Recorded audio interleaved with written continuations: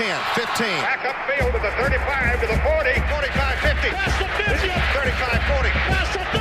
To the 20. Inside the 20. Inside the 10. To the 10. He scored!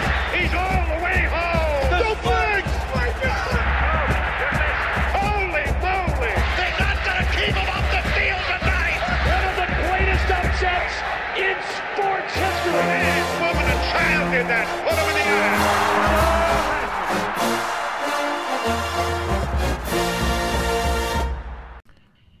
Hello again, everyone, and this is the Old College Try. This is your host, Tim Highland, and joining me, as always, is my co-host, Mike Unger. Mike, it is officially the greatest week of the year. I knew for a fact you were going to lead with that. Yes. No week even comes close. Perhaps the last week of the year, you've got all the bowl games, you've got the college football playoff, New Year's Eve, all that. But for my money, this is it. As you know, I'm a generally pretty easygoing guy, would you say, Mike? Sometimes. Except for a few specific subjects, right? Yes.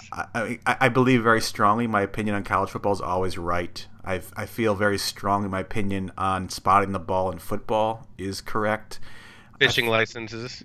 Fishing licenses, I feel very strongly about my opinions on alternative country music.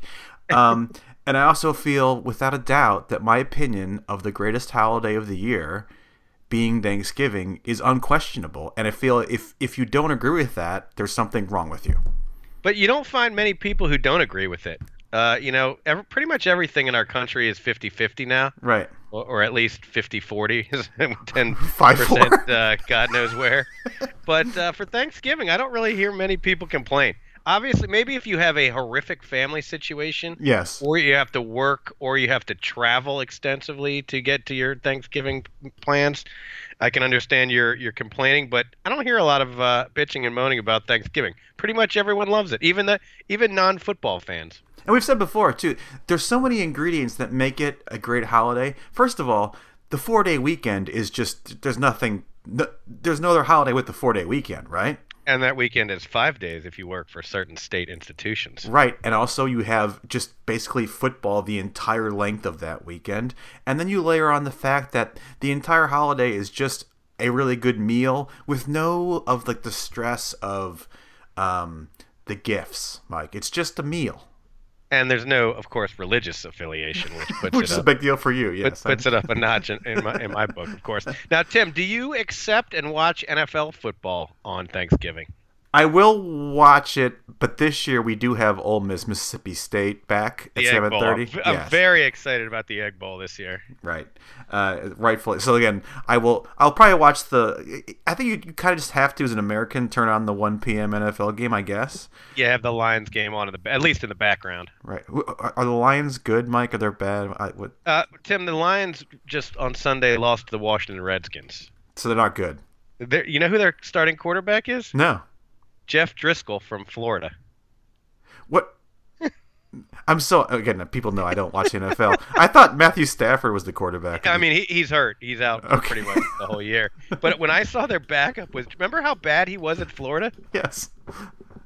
Well, he's heading your Detroit Lions now. Anyway, so Jeff Driscoll aside, I can't wait for Thanksgiving weekend. As you know, Mike, I love it. I love it. I love cooking. I love the entire Thanksgiving day. I love staying up late on Thanksgiving night. I love the Friday. The Legends game is on Friday, Mike. The Legends game? Nebraska, Iowa. Oh, I did not know that was called the Legends game. I thought it was called the Leaders game. I think it's Legend.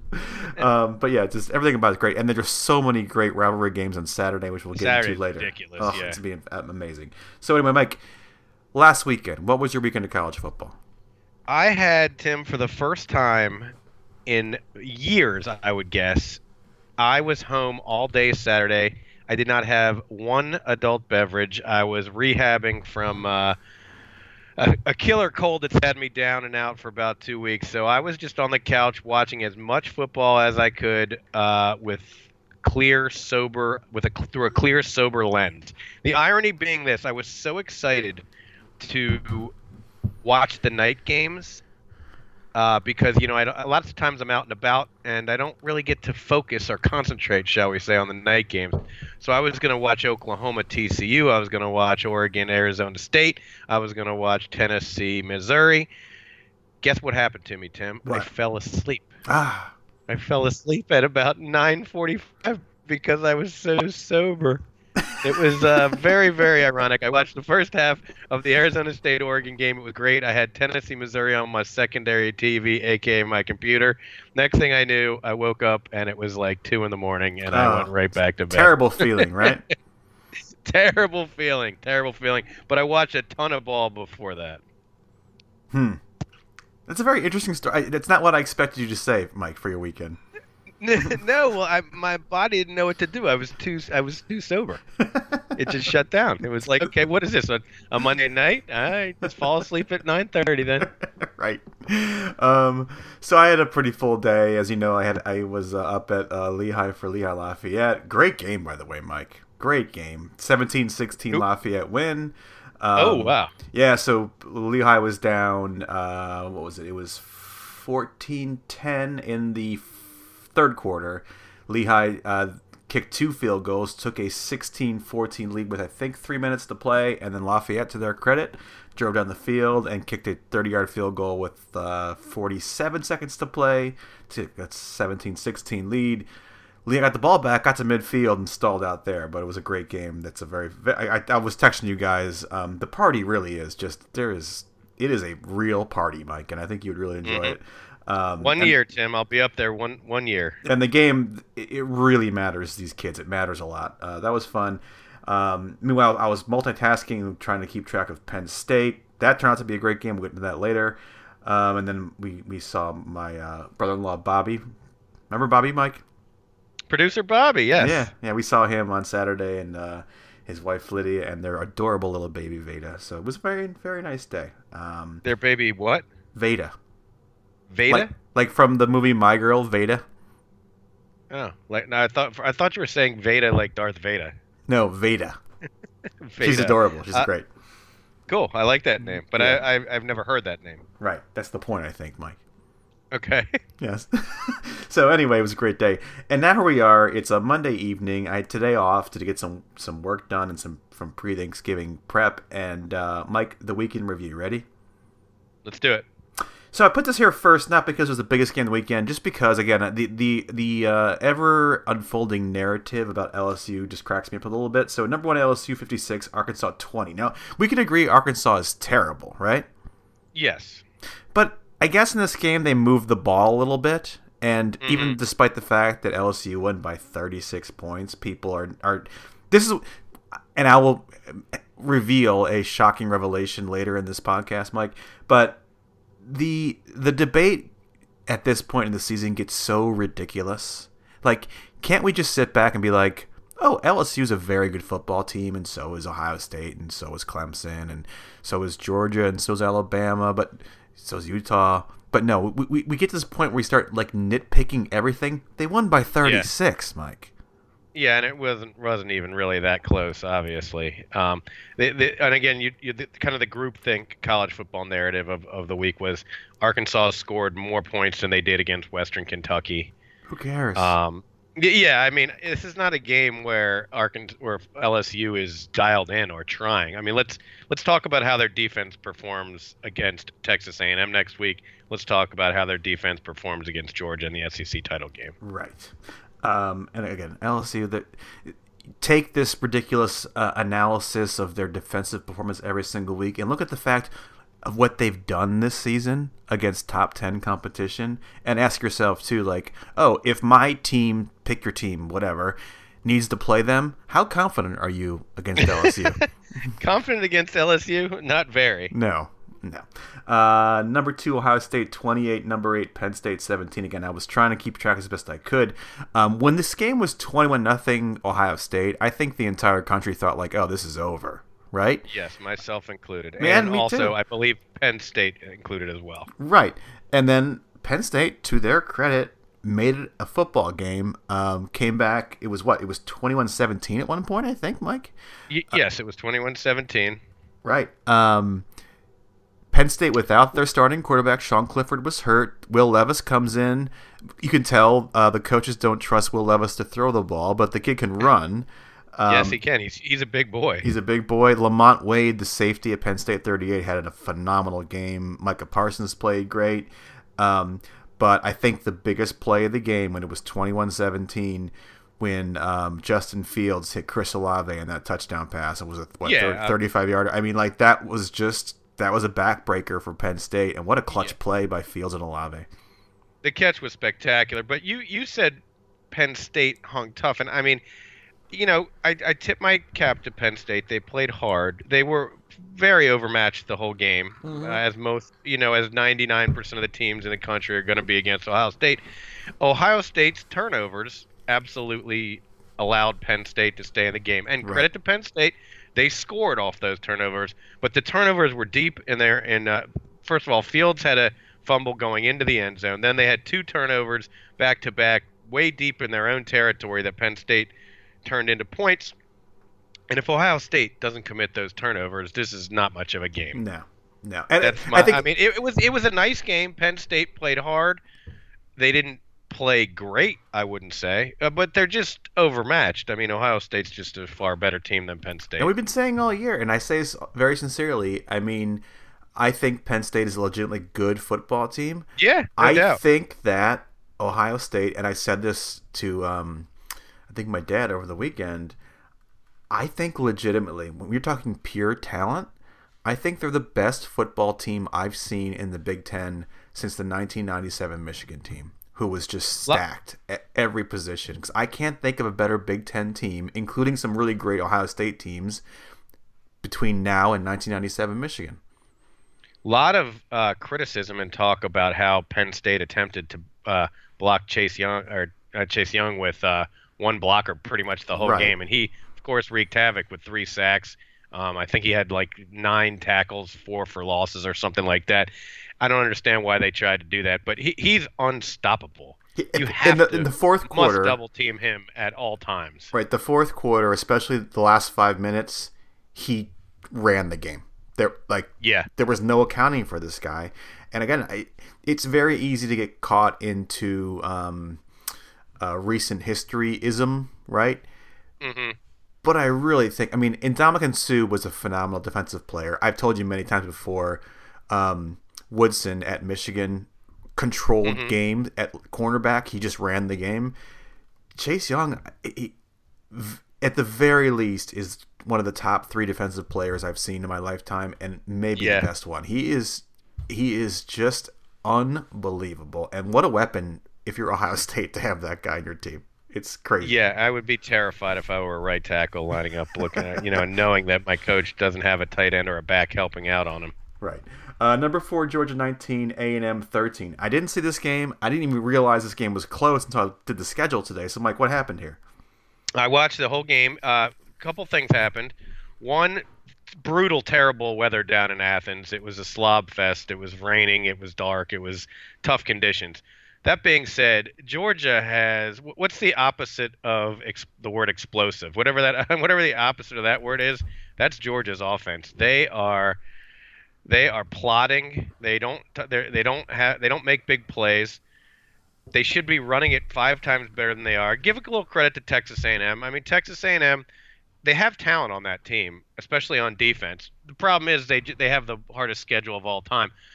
But Georgia keeps doing what they need to do to win, but their offense would have me concerned if I were a Bulldog fan. And credit Texas A&M, they hung in there. They scored late to make it a 1-score game, and then Georgia put it away by converting a couple first downs on the ground. But the weather was a big factor in this one. I just don't – looking forward ahead 2 weeks, how is Georgia going to outscore LSU? That's the question I would have if I were a Dogs fan. I think I said 2 weeks ago on the show, Mike, I think Georgia and Penn State are very similar teams where they're just very, very talented, but you can't look at those teams as good as they are and consider them on the same level as an Ohio State, LSU, or Clemson right now. They're just not. I think you're absolutely right. That's a great. I think that's a great comparison. Arizona State 31, number 6, Oregon 28. Now again, I had intended to stay up late, Mike, but I didn't make it either. As did I. I woke up this next day. I think I said that I thought Utah had a chance to lose to Arizona. I didn't see Arizona State beating Oregon, and possibly part of that is, again, the bias of us having seen Oregon in person, and we think we're very, very impressed.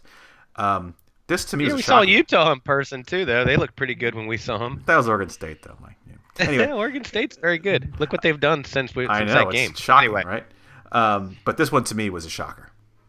the first half, I watched the first half, and this young quarterback, Daniels, for Arizona State, he's got a ton of talent. He throws that deep ball. He throws maybe a higher deep ball than I've seen in a long, long time, and it always seems to plop right down and hit his receivers in stride. He had over 400 yards passing in this game, and Herbert was the one who threw the picks late. And it was, as good as Oregon looked for most of this year, the narrative of this season is going to be kind of same old Oregon, right? They can't get over that hump. Big win for Arizona State and Herm. Meanwhile, number 7, Utah 25, Arizona 7. I mean, the Utes, I know the pathway for them is harder for a lot of reasons I won't get into, but at this point, they're deserving. They certainly looked the part, and if you look at the margins that by which they're winning, which is what people are doing with Clemson against the terrible opponents in the ACC, Utah is whooping up on their Pac-12 inferior teams in similar dominating style. And Utah looks great, but the Oregon's loss really, really hurts Utah. It does. In terms of moving forward in the playoff, in my opinion. Number 9, Oklahoma 28, TCU 24. I don't know what to make of TCU this year, Mike. And I don't know what to make of Oklahoma this year. Did you see this stat? They've won 3 of their last 4. The total if you add up their points and their opponents' points, they're up by 1 in those 4 games.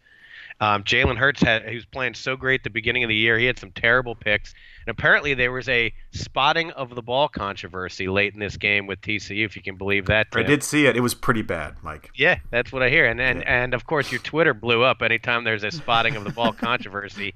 What is your Twitter handle? Intelligence CFB, Mike. At Intelligence CFB is the first person everyone wants to draw attention to in any kind of spotting of the football controversy. Again, I do enjoy waking up to texts like that, or to tweets like that, where it's like, I'm famous for being critical of spotting the ball in football, Mike. You're Twitter famous. There's a big difference.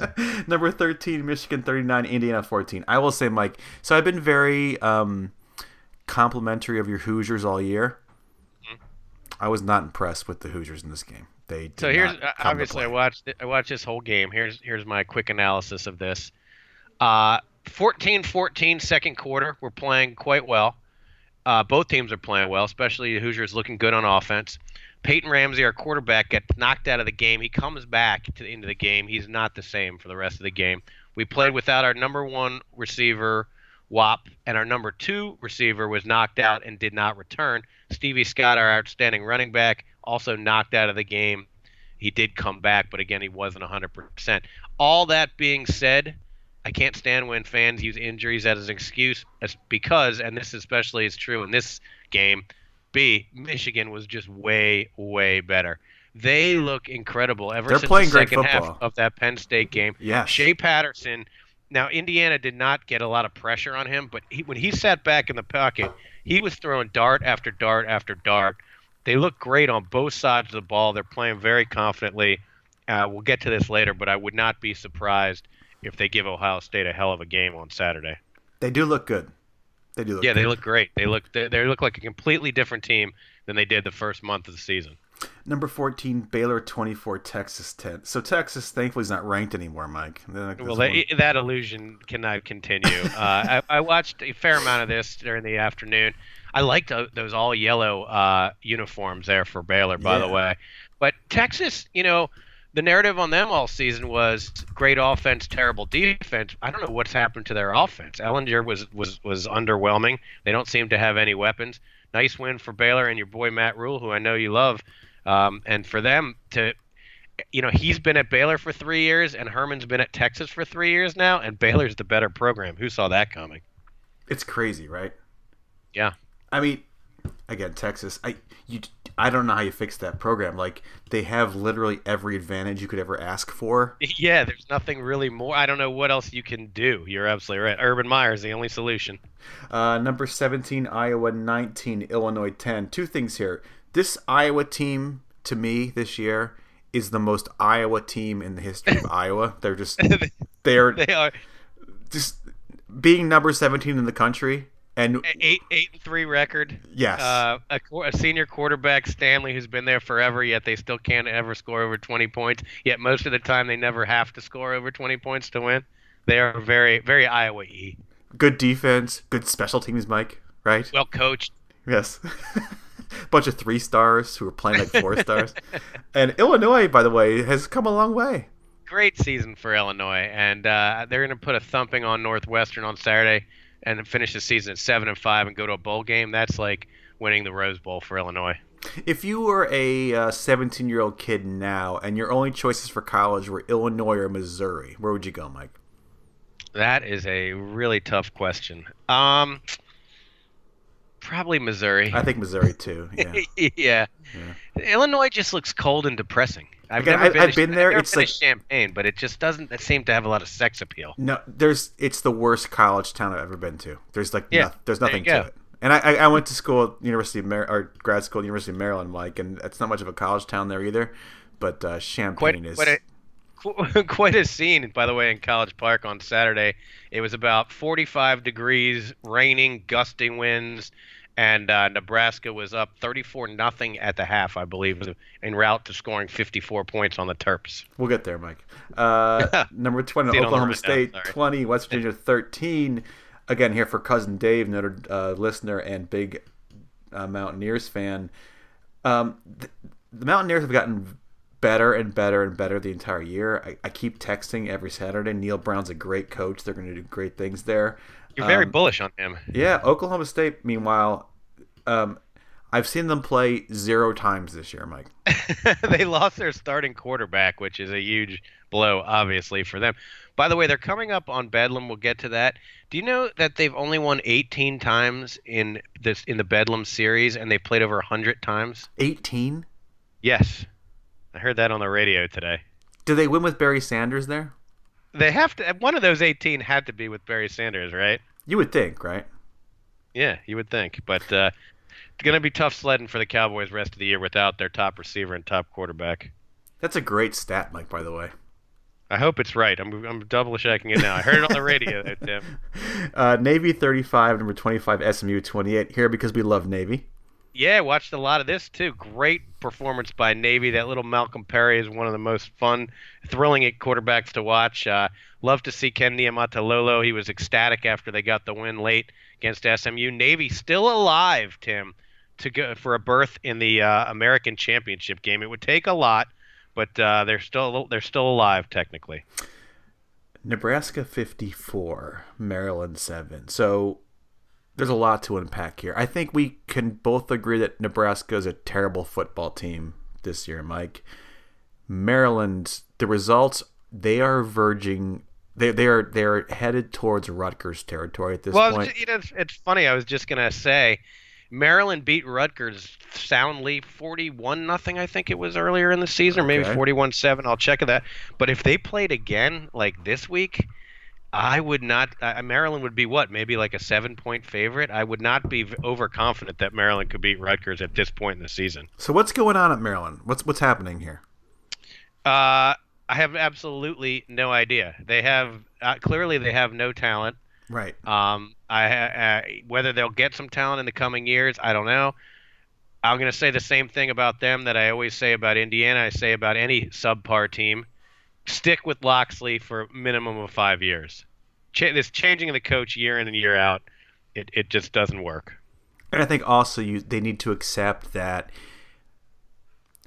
in their current division, I mean, just the simple reality is your absolute best case scenario for a best case scenario year is 8-4.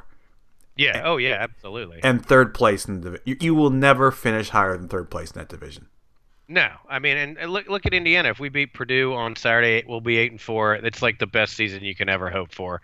Maryland is Indiana. They're in the same boat. They'll never be better than that. Finally, Mike, Florida International 30, Miami 24.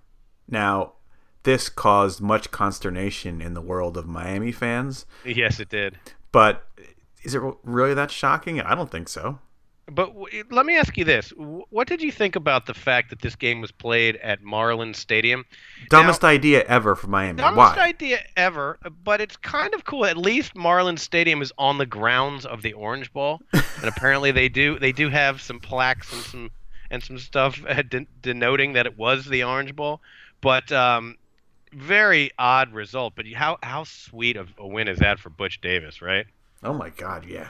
Right? Yeah, and Manny Diaz called it the lowest point in the history of the program. I like that he understands that. Yeah, Tim. By the way, the all-time series in Bedlam, Oklahoma leads 88 to 18, and there have been 7 ties. Very nice. All right, Mike, the top 25. So this is a Monday evening, not Tuesday, so we're not doing the CFP top 25. We're doing the AP top 25, Mike. Unfortunately, because of holiday travel, blah blah blah, we had to record on a Monday. Right, so others receiving votes. Ready from the... Oh, I'm great. I'm happy to hear that others receiving votes is back in our show, though. I do love, too. So, like, the team receiving 1 vote is just listed as Louisiana. I like that. Not Louisiana Tech, not Louisiana Monroe, not Louisiana State, University of Louisiana, which I believe they used to go by Louisiana Lafayette, but now they're just Louisiana. And that's ballsy, right? To say, like, you know what? We are the University of Louisiana. Yeah, I like that as well. Like that. 4 votes, Arizona State. We have 9 votes for SMU, 22 for our beloved Air Force, 27 for A&M, 38 for Virginia, and 74 for Iowa State. I'd just like to make one note that I was going to get in a couple weeks ago when Indiana was ranked briefly, of course, before losing to Penn State and to Michigan. Yeah. So that was it. When we were ranked in the top 25, it snapped a 25-year drought for Indiana being in the AP poll top 25. So now the active longest AP poll drought among Power 5 teams now that Indiana's was snapped, Purdue. I knew you were going there, Mike. I just wanted to get that in there. Now we can proceed. Do you enjoy that stat very much? I loved it. It was in my phone for 3 weeks. I tried to get into the show. All right, 25 through 21. USC, Navy, Vatech, Appy State, and Oklahoma State. Lot to say there. One, USC, which got a huge win over UCLA with some ridiculous numbers. A quarterback threw for 500 yards, and they had 4 receivers with over 400 yards. And, of course, the optics. Oh, my God, the optics. Of the USC game off the charts. Big. That's big for Utah. They need USC to go up the rankings as high as they can because their one loss was to USC, and they can say it was a good loss. Number 2, I love to see Navy up there. I still would love to see the day when Navy somehow represents the group of 5 in the New Year's 6 bowls. So you mentioned the optics in UCLA, USC, and I know you know this because you listen to Full Ride, which is our favorite show on Sirius XM college football station with Chris Childers and Rick Neuheisel. Of course, the former coach at UCLA, played quarterback there. So he's told the story many times. When he left, he was hired by UCLA after being the coach at Washington and Colorado before that. He got to UCLA, and Pete Carroll was still the coach at USC. One of the first things that Rick Neuheisel did was called Pete Carroll and was like, hey, Coach Carroll, I want to bring back – because for years the rule was you had to wear, by NCAA decree, home uniform and away uniform. So if UCLA was playing UCLA and USC was home, UCLA had to wear their white uniforms, right? And vice versa. USC would have to wear the white uniforms as the away team. But Rick Neuheisel wanted to have it USC wearing their – what are the colors, Mike? They're blue, powder blue. Powder blue versus the crimson of USC.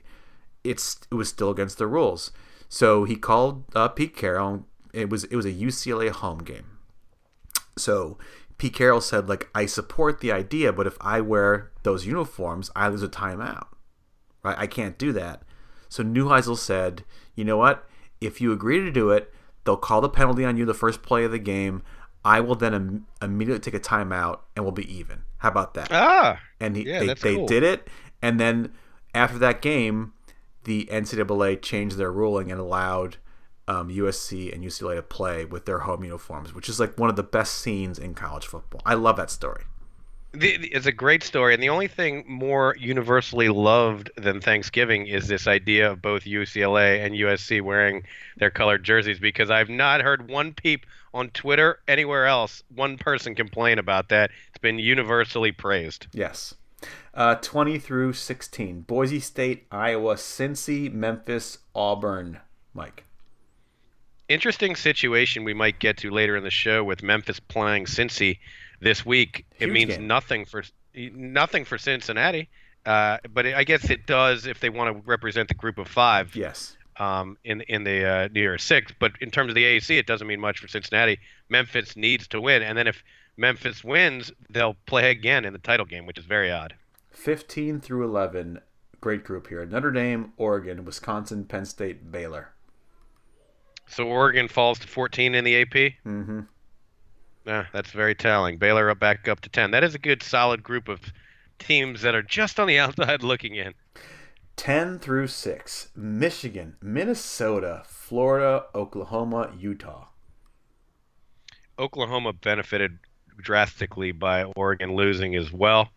If you look at Oklahoma, they have two top 25 teams left when they're playing Oklahoma State, and then they'll play Baylor also. So potential for the Sooners, if they look great, to do it, to leapfrog Utah into that fourth spot. 5 through 1, Bama, Georgia, Clemson, Ohio State, and LSU. One of the most intriguing Iron Bowls I can remember, in which neither team is going to the SEC title game. Right. Alabama needs to win, and needs to win big, needs to look good on offense. We don't know how Mac Jones is going to play at quarterback. Auburn would love nothing more than to beat Alabama and end their playoff hopes.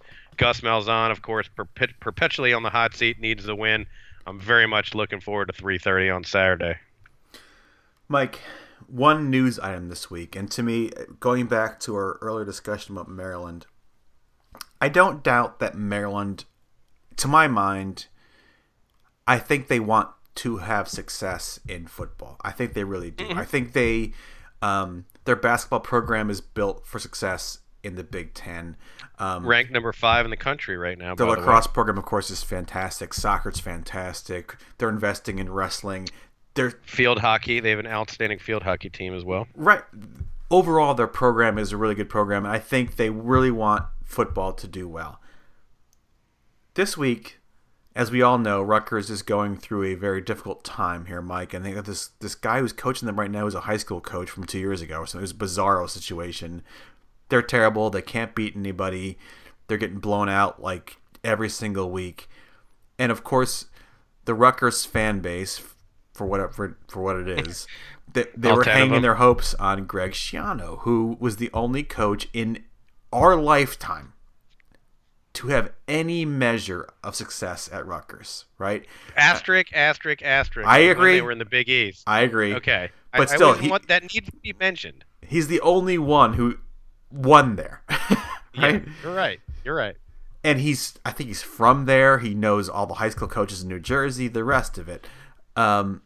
This was the guy, the only guy in the minds of these people who could have that program turn around. Well,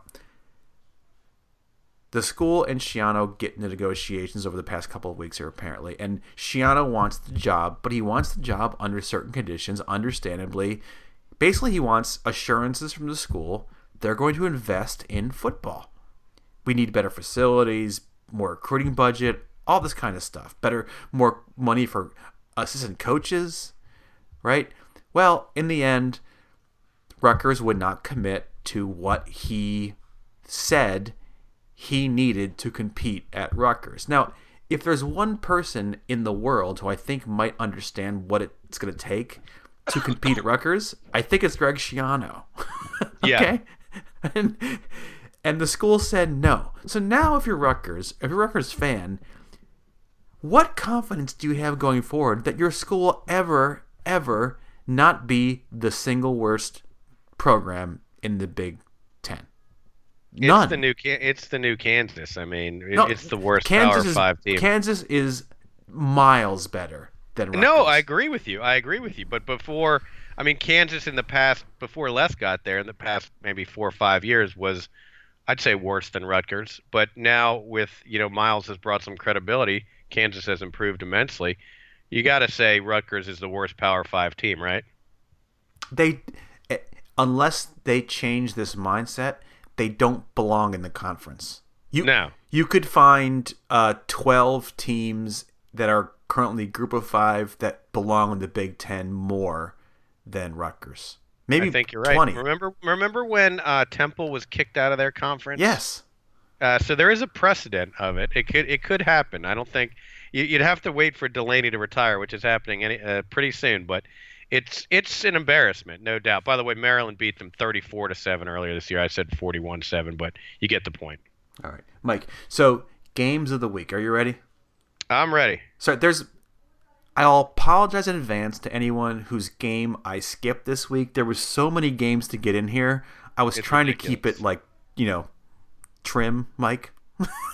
Because otherwise it would just be like 400 games. So I'm trying to keep it to the biggest one. Like your figure. We can hear you drinking your Tito's and soda there, by the way. Yes. So I'm going to skip Maction. Maction's happening this week, so enjoy Maction. We'll skip right away to, again, so I'm already picturing it in my head, Mike. It's Thanksgiving Day.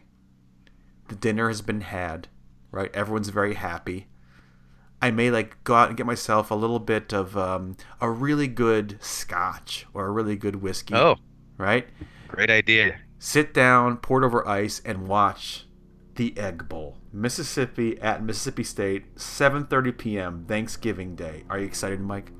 I'm super, super excited. I love the fact that this game is back on Thanksgiving Eve. We used to have Texas A&M. Yes.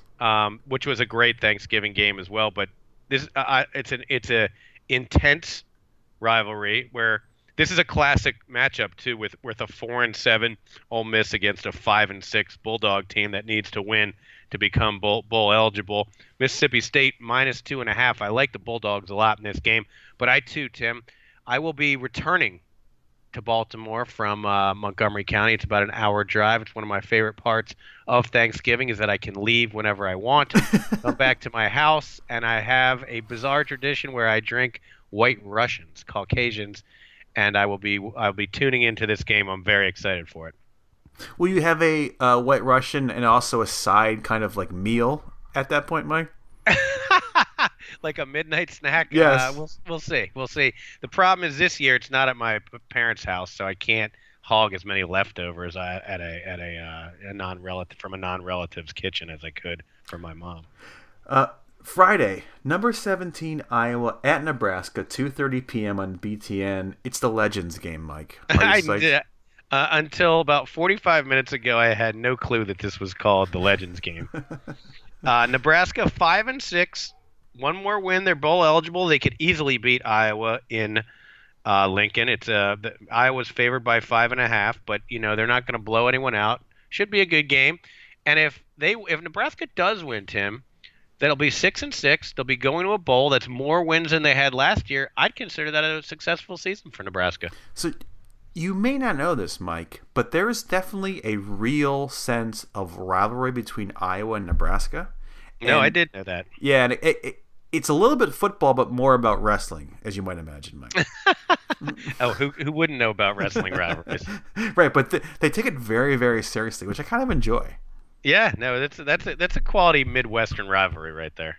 Number 19 Cincinnati at number 18 Memphis, 3:30 ABC. First of all, how great for these two programs, who are essentially the same program, to have such a big game on 3:30 window on ABC. It's fantastic. It's really interesting, as we kind of talked about earlier. Memphis 11-point favorites.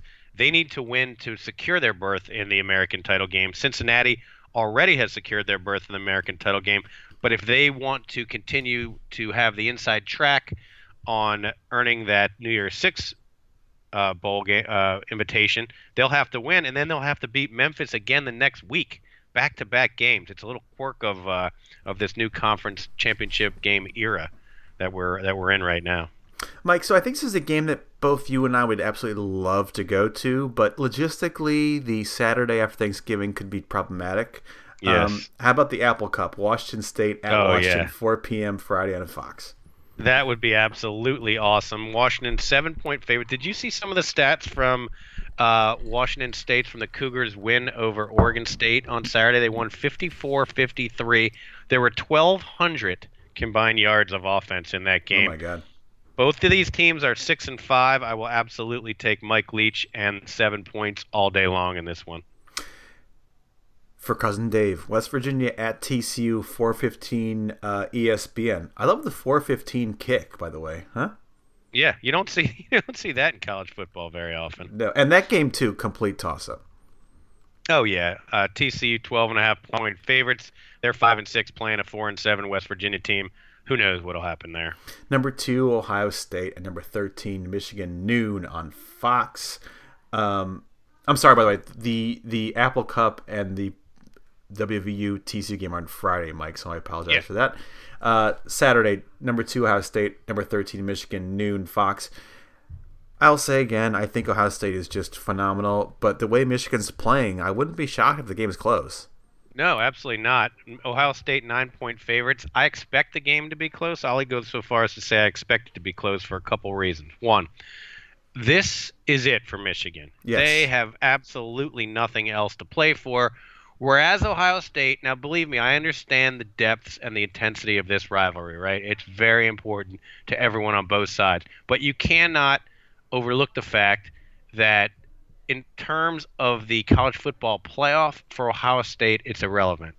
If they lose the game, they go in, they win the Big Ten title game, they are in the playoff. It does not matter what happens against Michigan. Again, I hate to say that because there's nothing more sacred in college football than these rivalries, and I know that every player in that locker room in Ohio State wants to beat Michigan, but for Michigan, it is everything, right? They're not going to the Big Ten title game.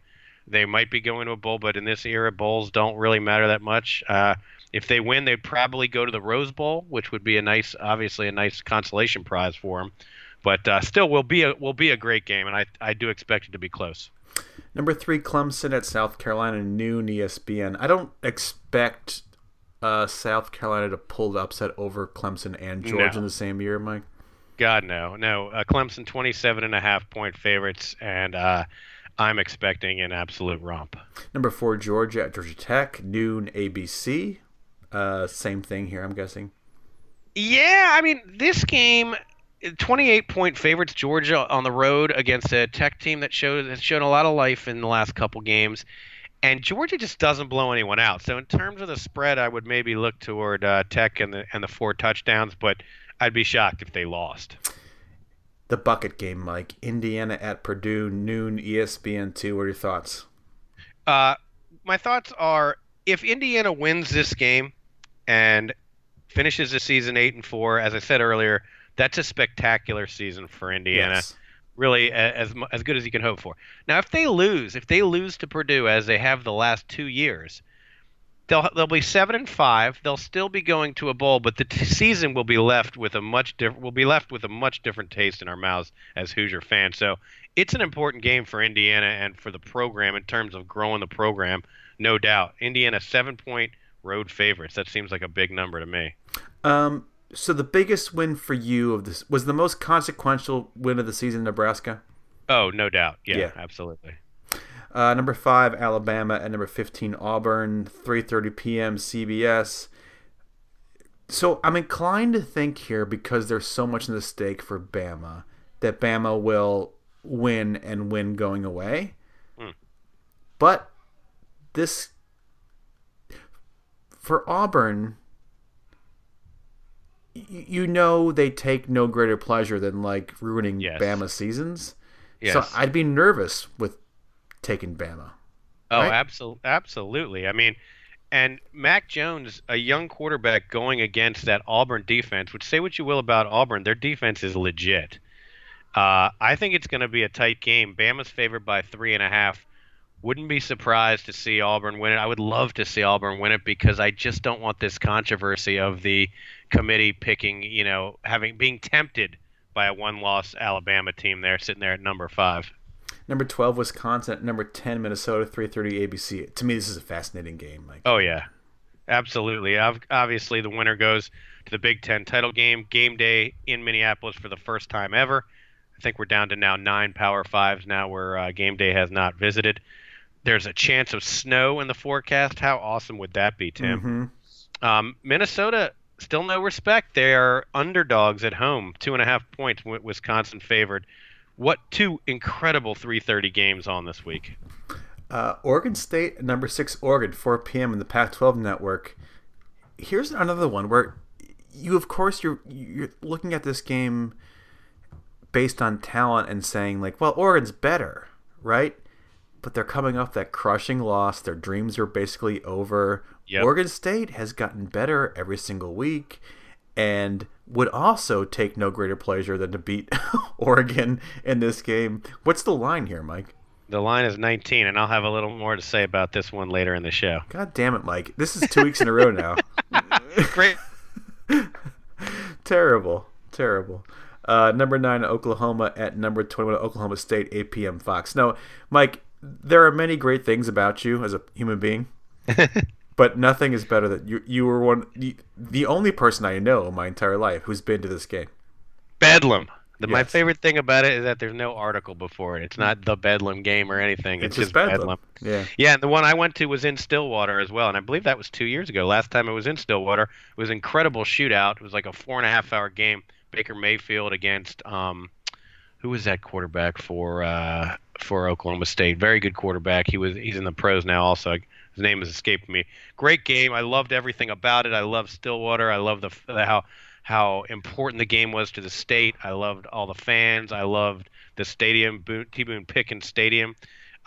This game, Oklahoma favored by 12 on the road. As we already heard the staggering series statistics. I would love for Oklahoma State to keep it close and make it a game, but without their quarterback, I just don't see how they're going to do it. Mike, our picks last week were what?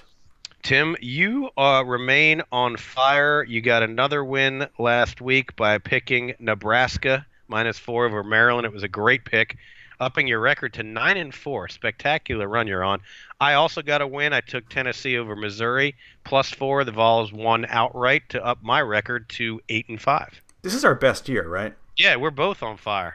Interesting. All right, Bobby, hit the bumper. Place bets on college football. Gambling is illegal at Bushwood, sir. I'm shocked to find that gambling is going on in here. You're winning, sir. Oh, thank you very much. What do you mean you don't bet? I mean, I don't bet. You know, I don't gamble. I never have, and I never will. Yeah, right. The Mike Unger 50-50 possible lock, probable loser of the week.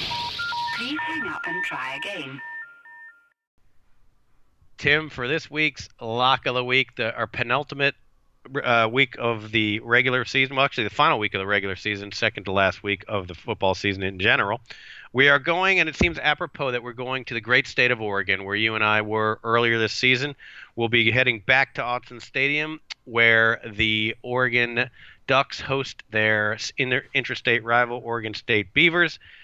It's a 19-point spread. Oregon State has been spectacular in the second half of the season, with the lone exception of the game we saw when they were pounded by Utah. Other than that, they've been massively improved. They're 8-3 against the spread, and if you look at their results lately, they lost by 54-53 to Washington State. They beat Arizona State by 1 point. They lost a close game to Washington. They beat Arizona. They beat Cal. They beat UCLA, sandwiched around that bad loss to Utah. You have an Oregon team who's coming off an emotional loss. They're in the Pac-12 title game next week. This is almost a sandwich game. Granted, it is a big rivalry, but you got to wonder what their mentality is going to be. The road team in this rivalry series, 10-2-1 against the spread. It seems to favor the road team. I'm taking Oregon State plus the 19 points. I love that pick because that was my pick, Mike, too. I know. I'm sorry that I cut you off there, buddy. But yeah, that's too many points. So, just my quick fire, like trying to find a backup pick here. So at first I was thinking Clemson to cover. That would be a good one. But then I got worried. It's a lot of points, but yeah. So what's the line in the Indiana game, Mike? Hoosiers are favored by 7. I will take Indiana to cover. Oh, that's I'm not sure that's a wise pick. Purdue has been playing. The Purdue is a sporty team. I could see this being a field goal game, but I hope you're right. I'm all in on the Hoosiers, Mike. You better come through for us. I'm praying that we do, Timmy. All right, Mike. Just real quickly, any broad-based reflections on the season, and I'll give you my bombshell revelation in a second. Go ahead. Okay, well, we had obviously LSU, no one I don't think predicted or saw coming their offensive explosion, but it was a season really without huge upsets. South Carolina over Georgia would be the only standout, that pops into my head. I mean, I guess you could put Arizona State last week over Oregon, but we have some superpowers, and it's going to be fascinating to see these teams meet in the playoff. And I don't think you'll see blowouts in the playoff like we have, especially in the semifinal round. I think we're going to have 4 worthy teams competing in the playoff, and so does that screeching child in the background. Right, Mike. Yeah, the kids are being crazy. So apologize, folks. This is my takeaway, Mike. So I think you and I have both been in the. Oh my God, they're being crazy. It's hard for me to say this, Mike. For years, I think you and I both agreed that, we were very steadfast and we wanted the playoff to stay at 4 teams. Yes. I think because of the fact that I listen to too much serious college football radio, the past 4 weeks, all it's been, every single caller and every single host is like this mindless debate about who the top 4 are for the playoff. Yeah, once the playoff standings are released, the first one, it's nothing but arguing about that and walking through these insane scenarios that what will happen if these 8 teams lose all the rest of their games and such. And now Zeke's barking too. This is ridiculous. I'm at the point now. I'm worn down. I'm tired of it, and I'm like, you know what? I can no longer support there only being 4 teams because. You are literally just guessing at this. I think we can all agree that there's 3 obvious teams: Clemson, yes, LSU, Ohio State. You can't tell me that there is an obvious 4th pick at this point, and there will not be an obvious 4th pick after this week. There just won't be. No matter what happens, there won't be, right? Yep. So at this point, I'm like, you know what? It needs to be 8, and I am now firmly in the camp of it going to 8, Mike. And I'm sorry, but I've landed there. Yes. Well, 2 things. I think you should wait until December the 8th to declare that they're not 4 obvious teams. There's still a lot of football to be played, and by the time this season ends, there could easily be 4 obvious teams. And number 2, if you expand to 8, we're just continuing along this line of marginalizing the regular season. The regular season is what makes college football what it is, and non-conference games are. I would be very, very concerned with what would happen with non-conference games if all you needed to do was win your league to get in the playoff. See, I'm not there. I would not say if you're a Power 5 conference winner, you get in. I wouldn't go there. I've kind of landed at that at 4, you are almost by default leaving a deserving team out. And while I understand at 8 an undeserving team would get in, I think it's better to let an undeserving team in than leave a deserving team out. There are only 3 deserving teams right now. Those are the 3 teams with zeros next to their name in the loss column. Anyone else? You could be quote unquote deserving, but if you were super deserving, you wouldn't have lost that game. Well, I learned you say that, Mike, but I think argument from a very wise man a long time ago at a newspaper in Annapolis, Maryland. That man is dead now. He's dead and gone. It was you.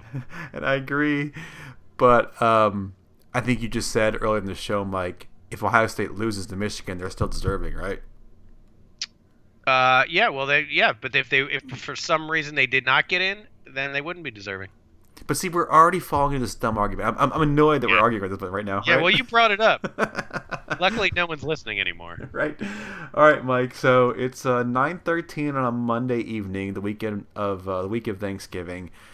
I wish I could fast forward to Wednesday evening when I'm here having a Tito's and soda and making my Thanksgiving dinner. It's my favorite night of the year, the night before Thanksgiving. Wednesday night, I will be at the Polish Home Club in Fells Point, Baltimore, Maryland, at an entire rendition, song for song, 40-plus songs, of The Last Waltz, and a bunch of local musicians get together every year the Wednesday before Thanksgiving as a fundraiser to raise money for charity, and they play the entire Last Waltz.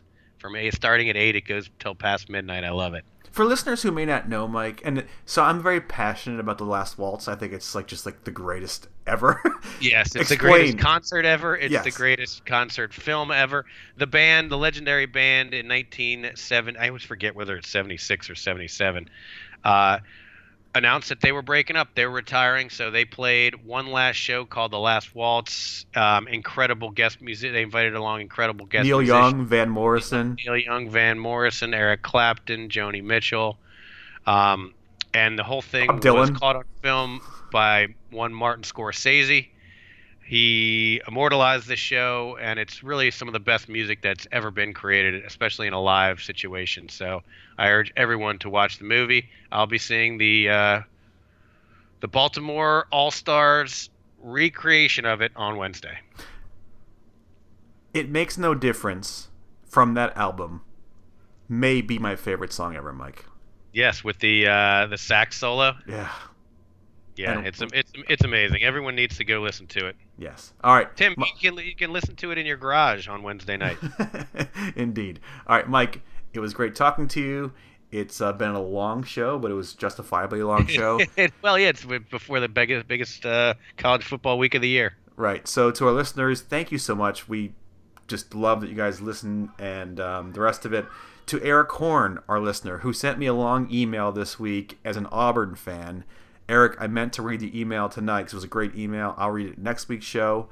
And to what our friends on our text, including Jack now is a member of our text chain, Mike, is the fun text chain. I love that. Let's hope Jack is not one of those animals yelling in the background there. No, he's not. He's already in bed. So, Mike, there's one thing to say. Pachas.